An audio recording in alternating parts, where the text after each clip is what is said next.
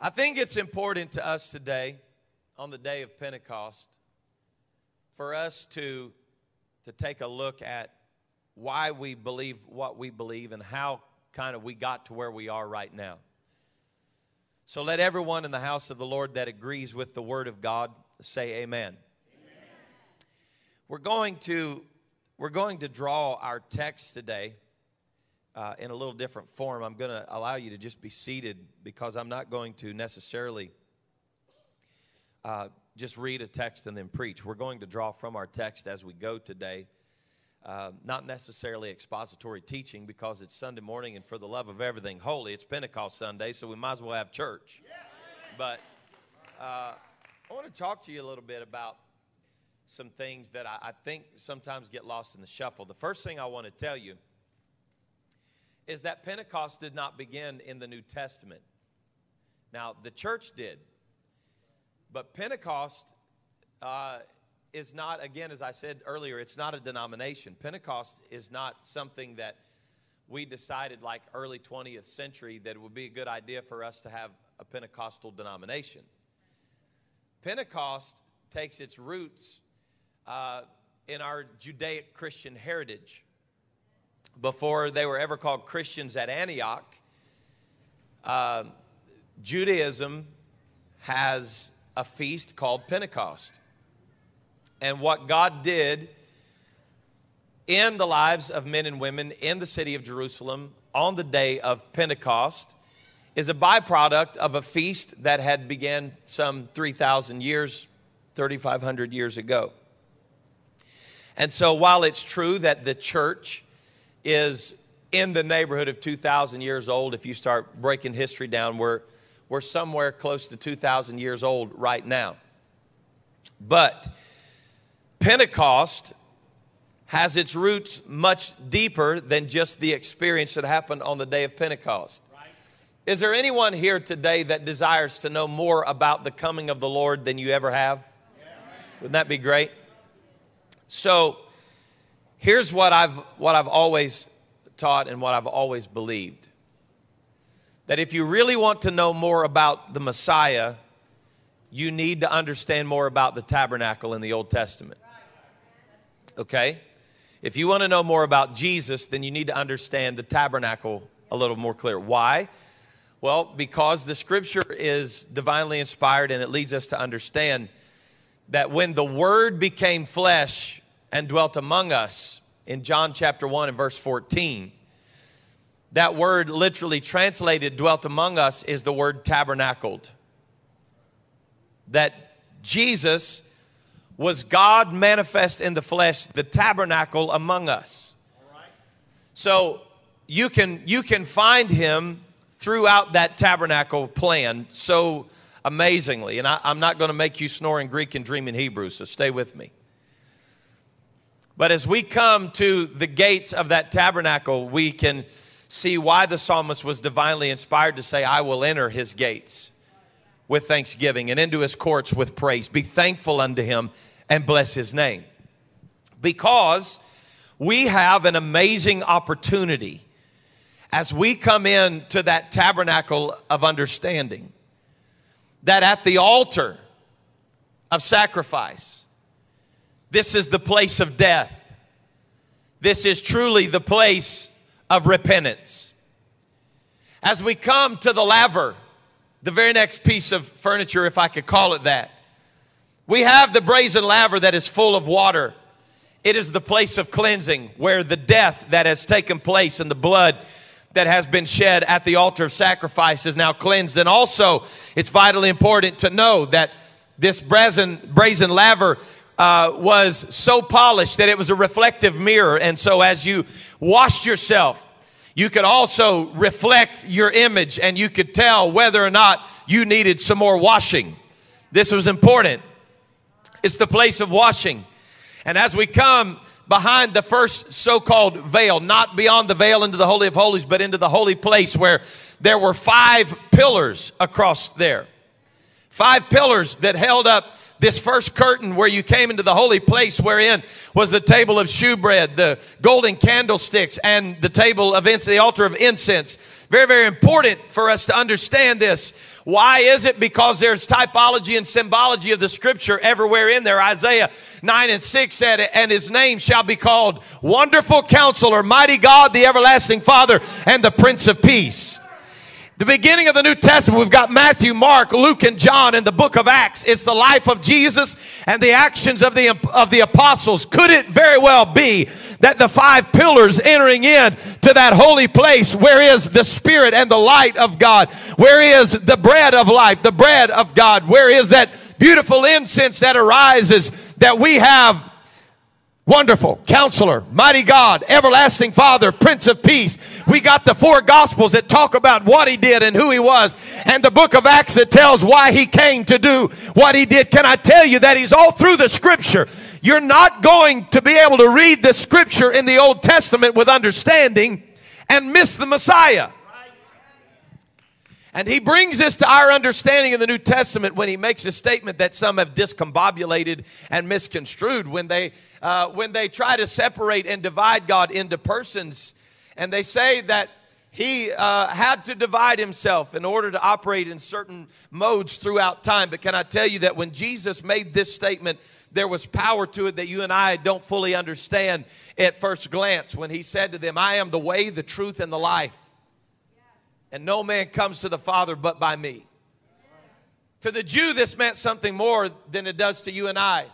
Because to us, when we preach, we say, oh yeah, he's the way. Of course he is. He's the way to heaven. Oh yes, he is the way. If you're going to come, you got to come to Jesus. He is the way. He is the way. He is the truth. Oh, aren't you thankful for truth? And we'll get everybody clapping and dancing and run the aisle. I'm thankful for truth, aren't you? And truth has a name. Oh yes, it does. He is the life. And man, we just go crazy. He was resurrected on the 3rd day. I'm glad I know life. And it's good preaching. But to the Jew, it meant something different. And it's why they were absolutely, here comes a good word for you, they were bumfuzzled at the way that Jesus would talk to them. Because when he said, I am the way, the truth, and the life, he was speaking tabernacle language to them. For that Old Testament tabernacles, you came in through the gate. You came in through what was called the way. As you passed through that first veil into the holy place, you came through what they called the truth. And as you got into that Holy of Holies, you came into the place that they knew as the life, the place of life. So when Jesus said, I am the way, the truth, and the life, no man comes to the Father but by me. What he was saying is, if you want to get to the mercy seat and you want to get to the glory of God, there's only one way you're going to do that, and that is through the person of Jesus Christ. Can I tell you today, he is as powerful as he has ever been. And if you really want to know what love looks like and how to turn your life around on this Pentecost Sunday, you got to come through Jesus. No other God can make the claim that they are the way to the holiest of holies. But no other God has ever laid down his life, resurrected from the grave, and ascended to the heavens, and filled his children with his Spirit. Praise God. So I want to take you on a little journey, if I could, this morning, and help you to understand that if you want to know more about Jesus, you need to understand the tabernacle.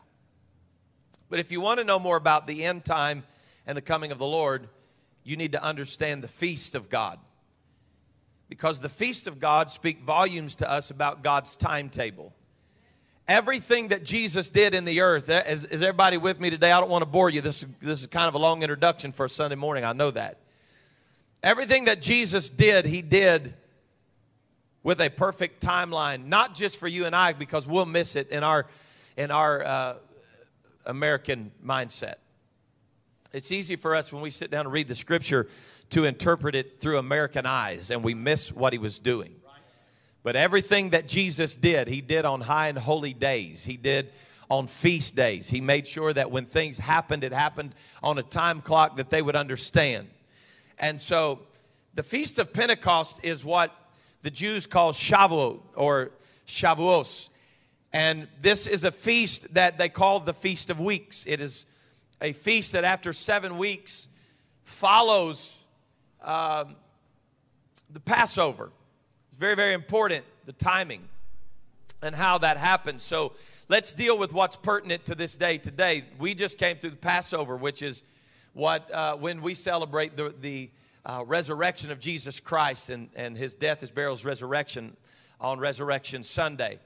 Preceding this, the Passover is when he sits down with his disciples that night, breaks the bread and says to them, "Take, eat, this is my body." And he hands them the cup of wine and he says, "Drink, for this is my blood of the new covenant." This is so important for us. This is why we continue to take communion now, because he said, "As oft as you do this, you do it in remembrance of me." This is my body that is broken for you. This is my blood that is shed for you, as he's on his way for his body to be broken and his blood to be shed. It is important for you and I to understand that Jesus is not just a type of some historical figure that we read about, folks. Let me tell you today, Calvary is a real place. Jesus was a real man. His death, his burial, his resurrection, it really happened. And if you can't believe that, that is exactly what religion wants to erase.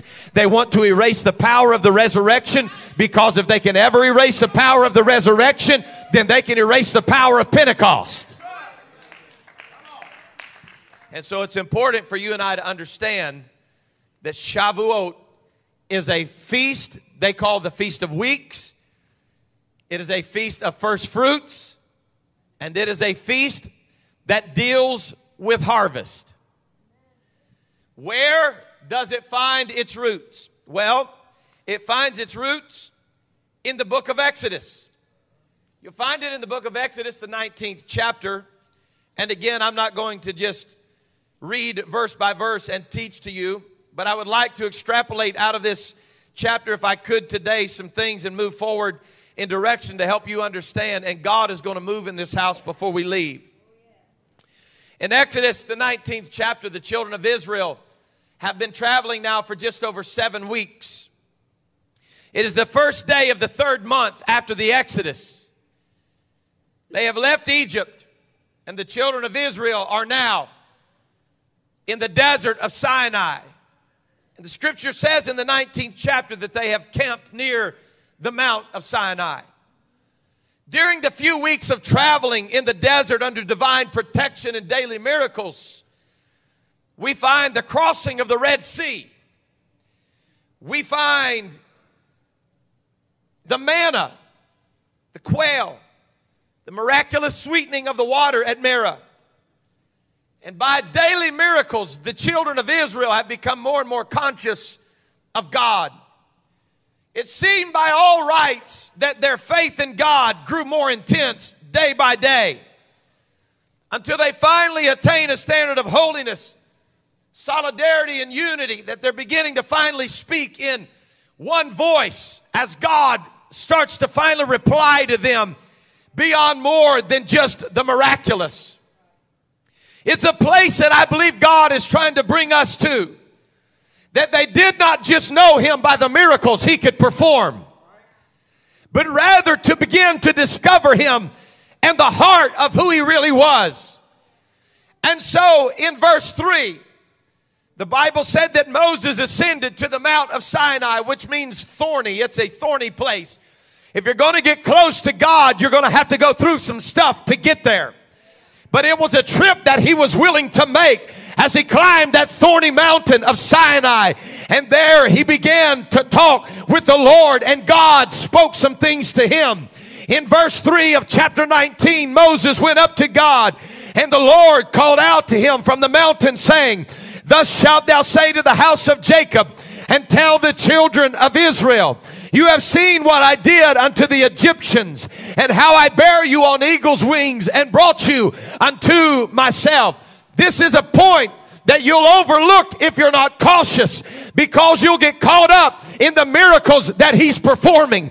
But the purpose of the wilderness was not the miraculous. It was to draw these men and women out of Egypt and to bring them to the heart of God. He said, "I brought you out of Egypt so that I could draw you to myself."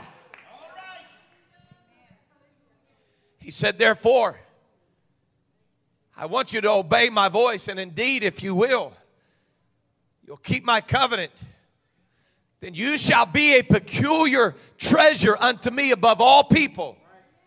For the earth is mine, and ye shall be unto me a kingdom of priests and a holy nation. Anybody here ever read 1 Peter 2 and 9? He said, you shall be unto me a priesthood. You shall be unto me a holy nation. And these are the words, he said, that you shall speak to the children of Israel. So in verse 7, Moses comes down to all of the elders of Israel, and the Bible said that he took the word that God had given him and he put it before their faces. And by verse 8, unanimously, with one voice and one mind. Everybody say, one mind. The children of Israel answered this. They said, we believe that everything God has said, we will do. If God said it, he said it for a reason. And they began to speak with one voice, one mind, one accord. If God said it, we're going to do it. If God said it, it matters to us. If God spoke it, we want to be in alignment. Can I tell you on Pentecost Sunday, if we have ever had this revelation and understanding, we need to get it today. That if God spoke it, we ought to do it. If God said it, we ought to be in alignment with it.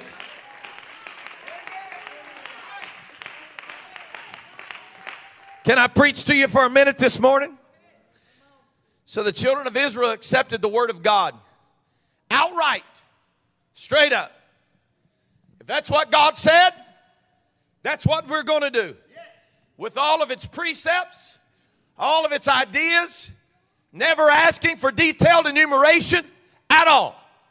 They just said, if God said it, we're going to do it. It was what we would call a God moment, where divinity interacted with humanity. The will of God connected with man. And they said, if God said it, it matters to us. And so when they decided to follow the word of the Lord, he starts tugging on the heart of Moses again. And he speaks to Moses and he says, go to the people and prepare them today and tomorrow. He said, I want you to tell them to wash their garments. I want you to tell them to be prepared for the third day. For on the third day, he said, the Lord will descend. Woo. I'm trying to keep this together to get you where I want to take you.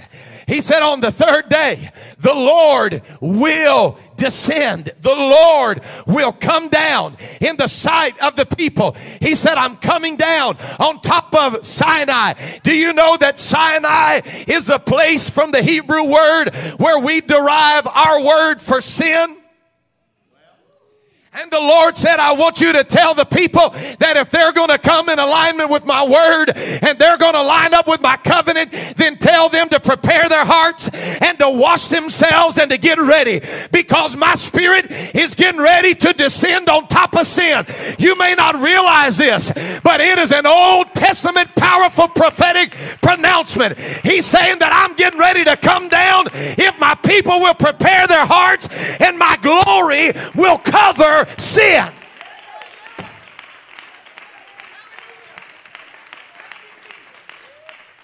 He said, I'm going to come down. I'm going to do it in the eyes of my people. And he said, it's going to be a holy moment. And so Moses, I want you to set boundaries for the people. He said, I want you to begin to establish boundaries for the children of Israel. As a matter of fact, he said, I don't want no hand to touch it. He said, if they touch it, they're going to be stoned or they're going to be cast down. He said, I don't care if it's a man or his beast. It doesn't matter. He said, whoever touches it or whatever man lets touch it, it shall not live.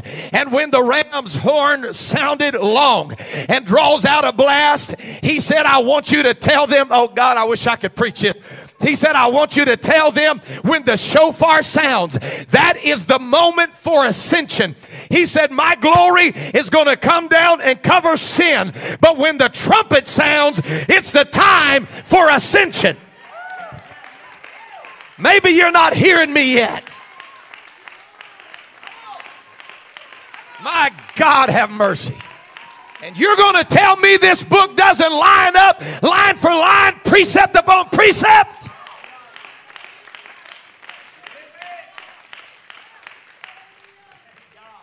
I'm hurrying, okay?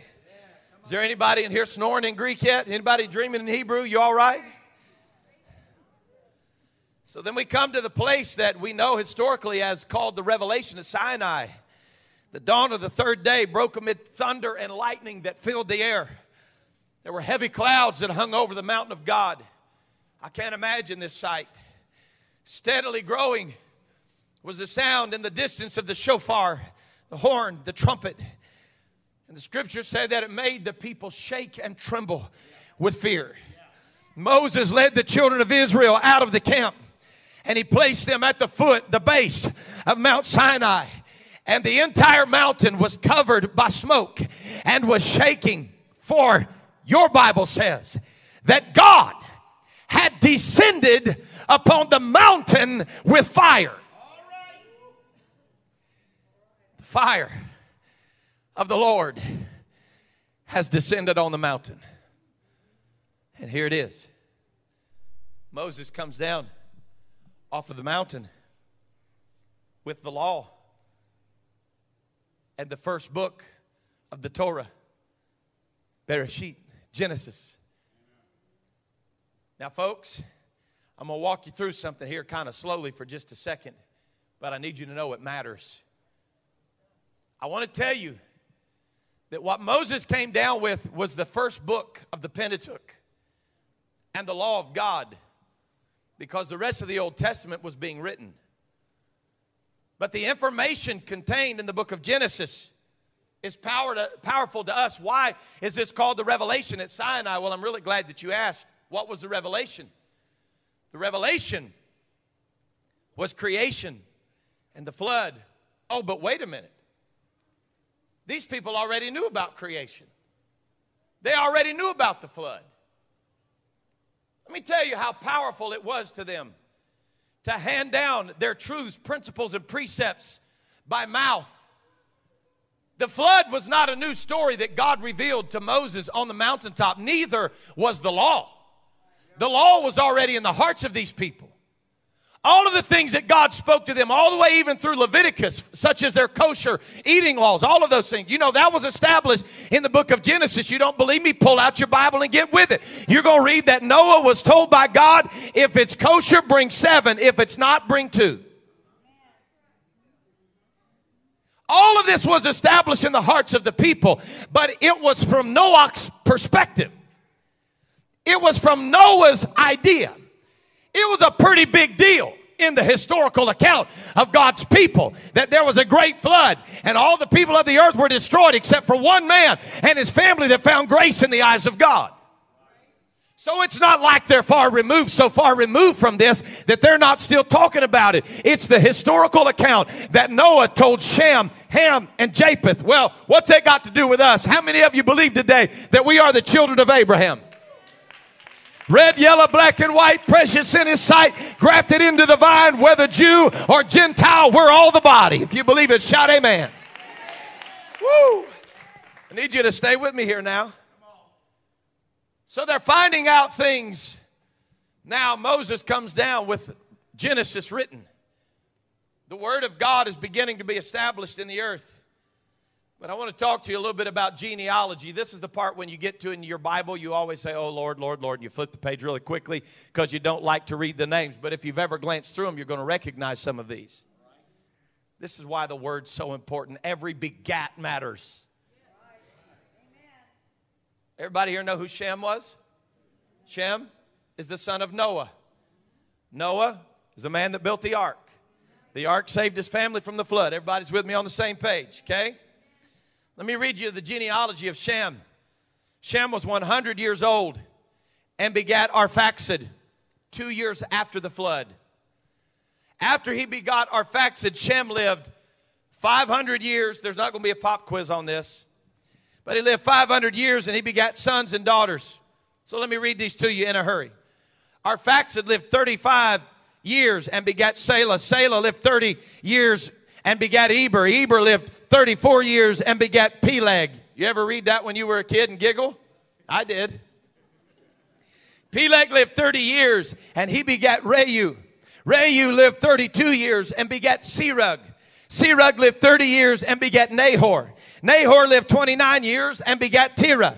Terah lived 70 years and begat Abram, Nahor, and Haran. This is all Genesis 11. Noah was Abraham's great, 8 times, was Abraham's great-grandfather. Abraham was 39 years old when Noah died. We have historical accounts that we believe lead us to understand that not only did Abraham know who his 8-time removed great-grandfather was, but that he actually walked with him and spent time with him for the first 39 years of his life. So what I'm saying to you is that Noah did not just tell his story and then Moses regurgitated up several hundred years later. Absolutely not. This was from the grandfather to the grandson and all the way down from 8 generations until Abraham tells Isaac and Isaac tells Jacob. And you don't want to help me right now, but Jacob's got a boy named Joseph who goes to Egypt. Oh my God. And Joseph goes to Egypt and he starts talking. Don't you think they were in slavery for 400 years and did not know about the goodness of God? It was something that did not have to be written for them to know he was good. For 400 years in Egypt, they would look at their children. You can believe what you want to believe. I'm telling you, it's there. It's in the Word. We see the principles shining through. There was something about Moses' mother that caused him at a later point in his life, in which Hebrews in the New Testament reveals that Moses refused to be called the son of Pharaoh's daughter. What did Hebrews say it was? It was his faith. His faith in what? What did he have faith in? Genesis had not been written. Deuteronomy 6 and 4 had not been written. Moses had faith in a Hebrew mother that gave him suck because God had lined it up that while he was in the bushes, his Hebrew mother would be his wet nurse, and that though he was raised in Egypt, he was not an Egyptian. Oh God, I want to preach to somebody this morning. You don't have to believe me when I tell you this, but I've got to believe with all my heart that while his mother was rocking back and forth, that Jochebed had Moses in her bosom, giving him suck, that somewhere in the ear of that Hebrew boy that would be raised in an Egyptian palace, there was a mama rocking back and forth. Shema Yisrael, Adonai Eloheinu, Adonai Echad. Moses, you may be in Egypt, but you will never be an Egyptian.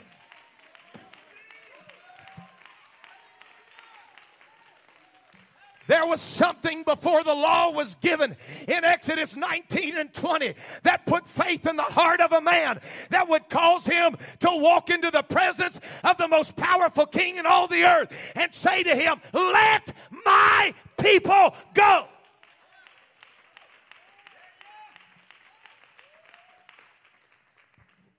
These were people of covenant before covenant was recorded. But what was the revelation at Sinai? What was the revelation at Shavuot? What was the revelation that sums up the Feast of Weeks? What was the revelation at the Feast of Pentecost? I bet you're wondering how in the world you're going to come to Pentecost Sunday and I'm going to preach to you from the book of Exodus. Oh, I thought Pentecost was in Acts 2. Guess what? It's in Exodus 19 too. What was the revelation? Moses comes down off the mountain, Bishop. He has a tablet of 10 commandments, 2 tablets. And then, well, we don't have time to go into all of it. But he comes down, not only with the tablets, but with Bereshit, with Genesis, the understanding of the creation account, the flood. So what was the revelation if they all already knew it, Pastor? The revelation is that during that 40 days, oh, Lord God, Moses heard it, Mother, for the first time ever in history from the other perspective. because everybody else had heard Noah talk about how good God had been to him and his family. But nobody had ever heard God speak about how Noah had been good to him. This is the first time in history that anybody has ever heard the account of the flood and creation from the eye perspective of the Creator. Noah told of the protection of God, but God told that he was the master of the wind. It's one thing to hear a perspective from the inside of an ark. It's another thing to hear from the perspective on the mountain of the God that guided this ark, that had no direction and no authority and nowhere to go, but the hand of God was on him and his family. Now let me hurry through this, and I'm getting ready to leave my introduction and finally get to my sermon, so I hope you're happy. What I want to tell you this morning is that there must be clear understanding that Pentecost did not just start as a feast in Jerusalem on the day of Pentecost in 33 AD. It was a marker of a divine encounter where God visited his people. Oh, Lord Jesus. After he had brought them out of sin, so to speak. He had brought them out in the Exodus. He had brought them out of Egypt. And he had brought them to a place where they didn't understand what he was going to do and how he was going to do it. But he showed to them, I'll provide for you. I'll care for you. I'll take care of you. And it's exactly why we read way later in the scripture that if you'll cast your cares on him, he's all right with that because he cares for you. Where do they get that? Because he'll never bring you out of one thing into another thing, but what he's going to give you the grace and everything else you need to make it through that. He is not a God that just removes you from mountain to mountain and valley to valley and trouble to trouble and then leaves you there. He's a God that will stand with you. He's still that pillar of cloud that will watch over you in the day and a pillar of fire by night. He's a good God.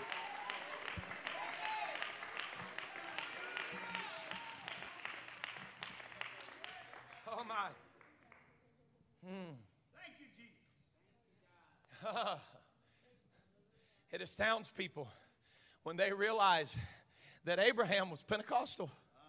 Isn't that amazing? Moses was Pentecostal. Isn't that crazy? Pentecostal. Moses was Pentecostal because he heard from God and he shut himself up for 40 days and 40 nights. He didn't sleep. He didn't eat.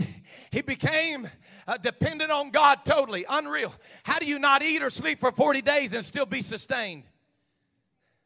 Ever wondered? I can tell you. Because he was in the presence of life. He was surrounded by the glory of God. And the word of God was downloading into him. Moses, before you ever got put in bulrushes in a little ark, I want to tell you that I started lining this stuff up, son. You didn't just lead these people out here so you can end up on the pages of history. I have lined some things up that you're going to end up in the book of Hebrews in the New Testament. Moses, I want you to understand that it was not just providence that moved that ark from one place to the other. It was my almighty hand. It was not just happenstance and coincidence that the door of that ark came up and closed and that it opened when it wanted to. It wasn't predicated on water pressure, son. It was because I was in control of the whole thing. And Moses came down with an assurance that if God was in control for Noah, his great-great-great-great-great-great-great-grandfather, that God was in control of him and God was in control of that wilderness. Sometimes we forget it was the wilderness. Are you hearing me? The wilderness, the desert, a dry place where the glory of God was revealed to men. Some of us are looking for placid waters. Some of us are looking for beautiful green pastures. But the Lord said, Moses, I want you to know in the middle of a wilderness, I will show myself to you. I'll be more mighty than you've ever dreamed.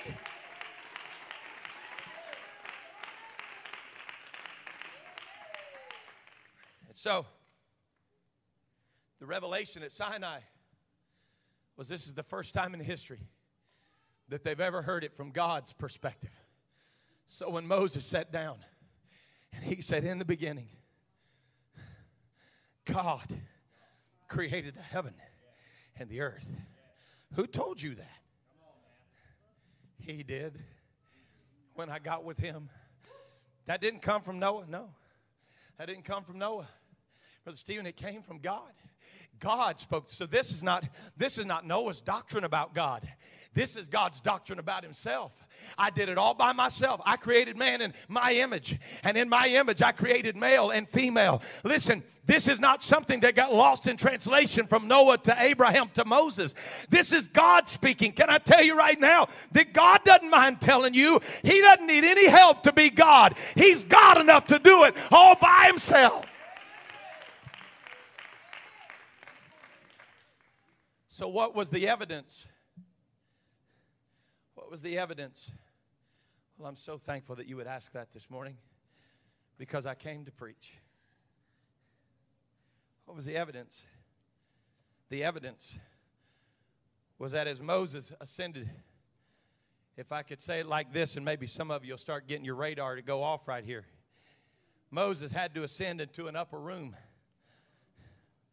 on a mountaintop for the glory of God to be made manifest. It had to be at a time of ascension when he goes to a place. Listen, folks, I don't know if you realize this or not, but God does everything with order. I don't even have time to get off into this, but I just want to tell you what's amazing is one of the great reasons that we connect this during the Jewish holiday of Shavuot. In many synagogues, they read, Brother Haney, the book of Ruth, because Ruth is connected to David. David was the king of Israel, and it is said by Jewish history, I don't know how to prove it, but it's said by Jewish history that David was born on Shavuot and David died on Shavuot. That David was born on Pentecost and he died on Pentecost. But in Jerusalem today, if you go to the upper room where the Holy Ghost fell on the day of Pentecost, guess who's buried on the first level of the upper room? So that's why we Pentecostals are not ashamed to clap our hands and stomp our feet. Because everything we know about praise, we got it from David. And David said, oh, clap your hands, all you people, and shout unto God.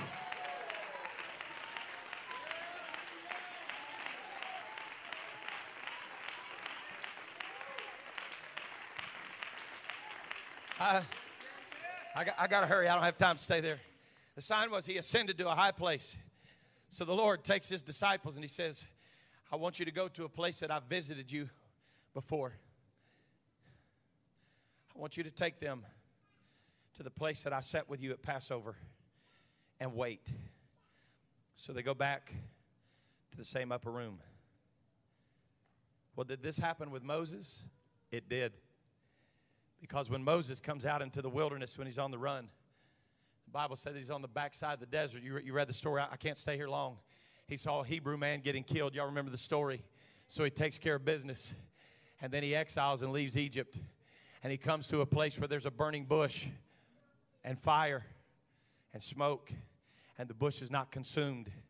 Does anybody want to take a guess geographically where Moses was?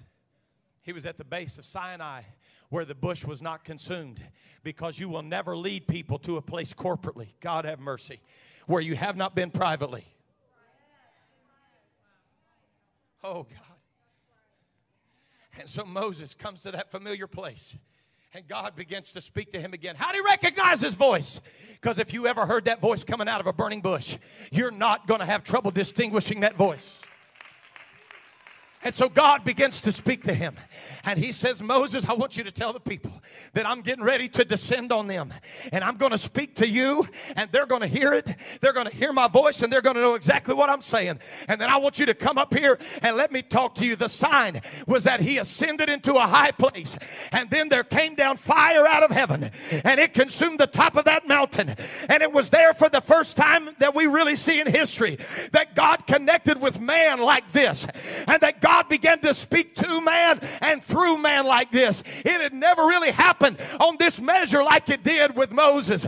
But in the book of Acts, the 2nd chapter, it said when the day of Pentecost was fully come, they were all with one in one place. And suddenly there came a sound from heaven as of a rushing mighty wind. Anybody know what it takes to make a shofar go off and make noise? Oh, I can't hear y'all. Let me turn my hearing aid up. What do you got to put through a shofar to make some noise? Oh. You ever wondered about this? There came a sound from heaven as of a rushing mighty wind. You ever wonder what that sounded like? Do you think maybe this was just a little preliminary sound to the last trump we're going to hear? Oh, my God.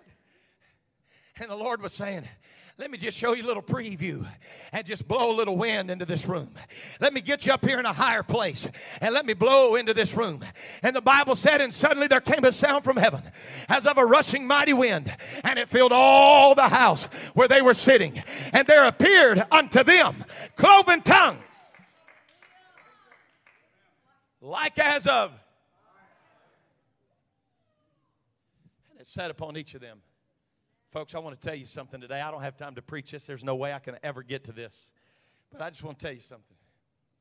It's amazing to me that God chose the day in Jerusalem to pour out His Spirit on the day of Pentecost, on the day that people came to Jerusalem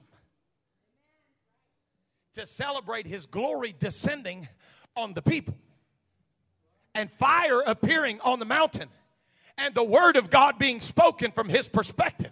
This is the first time that the Spirit of God moves and comes to man from a heavenly perspective like this.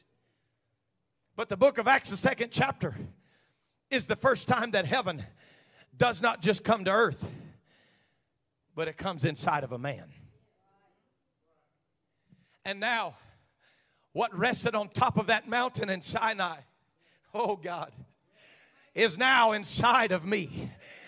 The glory of God, the power of God. Can I tell you right now that the Holy Ghost is more than just something that'll make you talk in tongues. It is the Spirit of God that will rest on you. It is the power of God.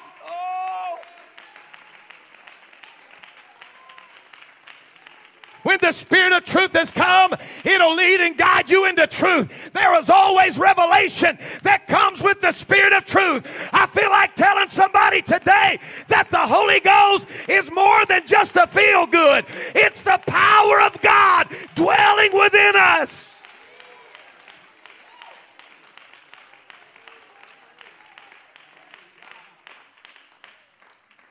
Some say they would like to have been there when the law of God was given. Maybe you would have. I'm not so sure I would have. The Bible said there was such fear that the men and women began to tremble and shake. It was so powerful that the Lord said to them, don't touch it.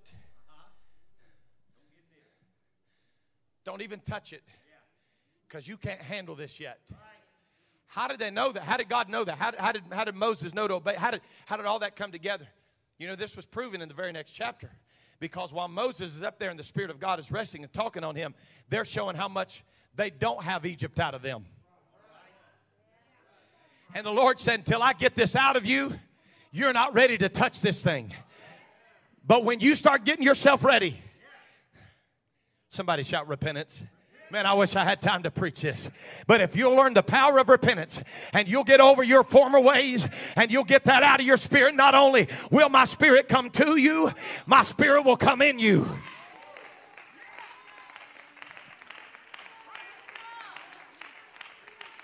On Shavuot, in the book of Exodus, the Spirit of God rested on them. But in Acts, the 2nd chapter, the Spirit of God rested in them. And it arrested them and made them new creatures. I want to tell you right now, I've got a serious problem with people that preach you can get the Holy Ghost and it won't change your life. You didn't get the Holy Ghost I've got. It'll make you run. It'll make you dance. It'll make you shout. It'll turn you upside down. It'll make you love everybody. If it was powerful enough to make the earth shake and powerful enough to consume a mountain, it's powerful enough to consume your faults and your failures and your past and your hatred and your bitterness. Oh!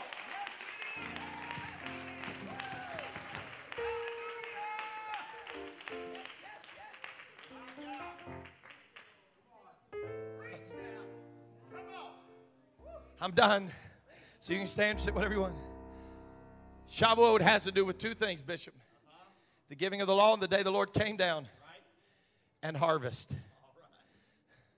Come on now. Isn't it something that on the Feast of Pentecost, the marker of his voice and his presence coming to earth, and the marker of their harvest, that the Spirit of God rested in an upper room and began to reap the harvest for the first century church. Folks, I want to tell you why it's important to stay biblically sound in your doctrine. Because I don't have a different Holy Ghost than Peter had.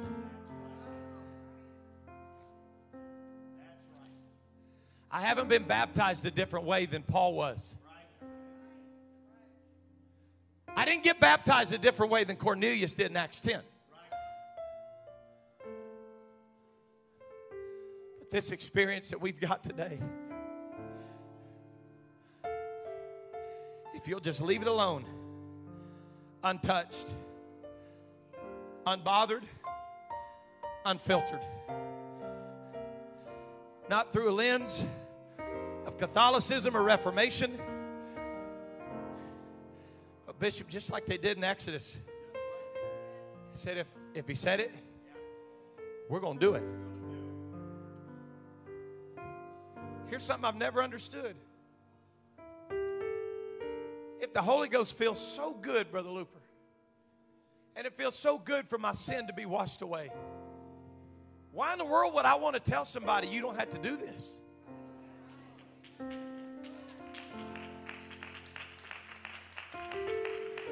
If you got the Holy Ghost I've got, it's good enough that you want everybody to have it. If you're in this place today and you have never repented of your sins, you've never been baptized in the name of Jesus Christ for the remission of those sins, and you've never received the baptism of the Holy Ghost, if you want to do it, Pentecost Sunday would be a great day to do it. Can you imagine the stories that will be told throughout the ages in heaven? That on Pentecost Sunday 2020, I went to an old-fashioned altar and I repented of my sins and I got myself ready for the third day. Woo!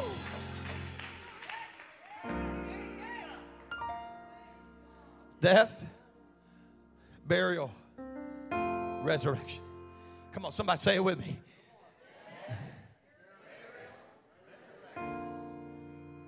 Men and brethren, what shall we do? Verse 38. Then Peter said unto them, repent. Be baptized. Now, how y'all going to preach at me like that now? He said, repent. You got to die out. Be baptized in Jesus' name. You got to be buried. And you shall receive the gift of the Holy Ghost.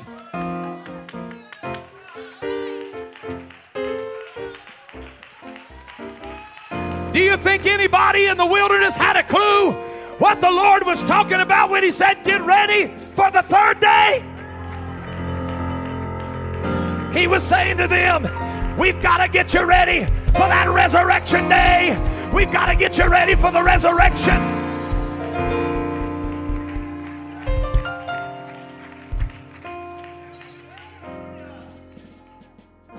Well, you New Testament people are just crazy. All you got to stand on is Acts 2:38. Wow. I guess you didn't see it when they walked out of Egypt, did you? Because the first thing they did was pass through the water. Next thing they did was they got under the cloud. So can I tell you, he didn't just wait till Acts to establish this. He told them specifically, if you want to walk with me, you got to get out of Egypt and repent of your sins. If you want to walk with me, you got to go through the water and be baptized in my name. If you want to walk with me, you got to get under the cloud and let the Holy Ghost dwell in you.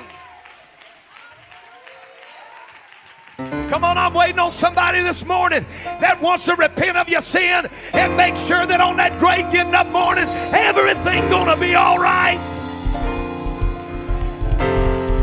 Are you here this morning? Come on. Never repented, never been baptized in Jesus' name, never been filled with the gift of the Holy Ghost. This will be a good day. We're about to open it up right here.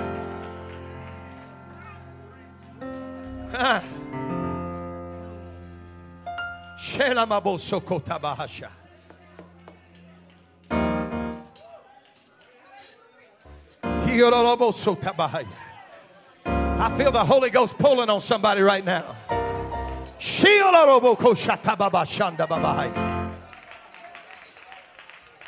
Woo!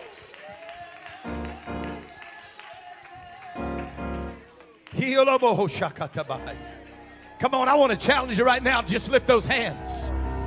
Lord Jesus. Hey. I feel him up here in a powerful way right now.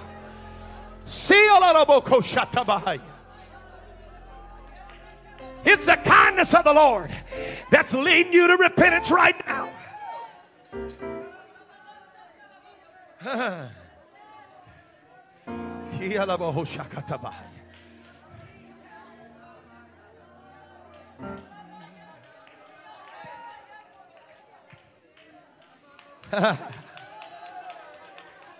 Oh, I wish you could feel what I feel right now. There's a stirring in the water this morning. There's a drawing of the Holy Ghost. Hey! I feel a little Pentecost in here right now.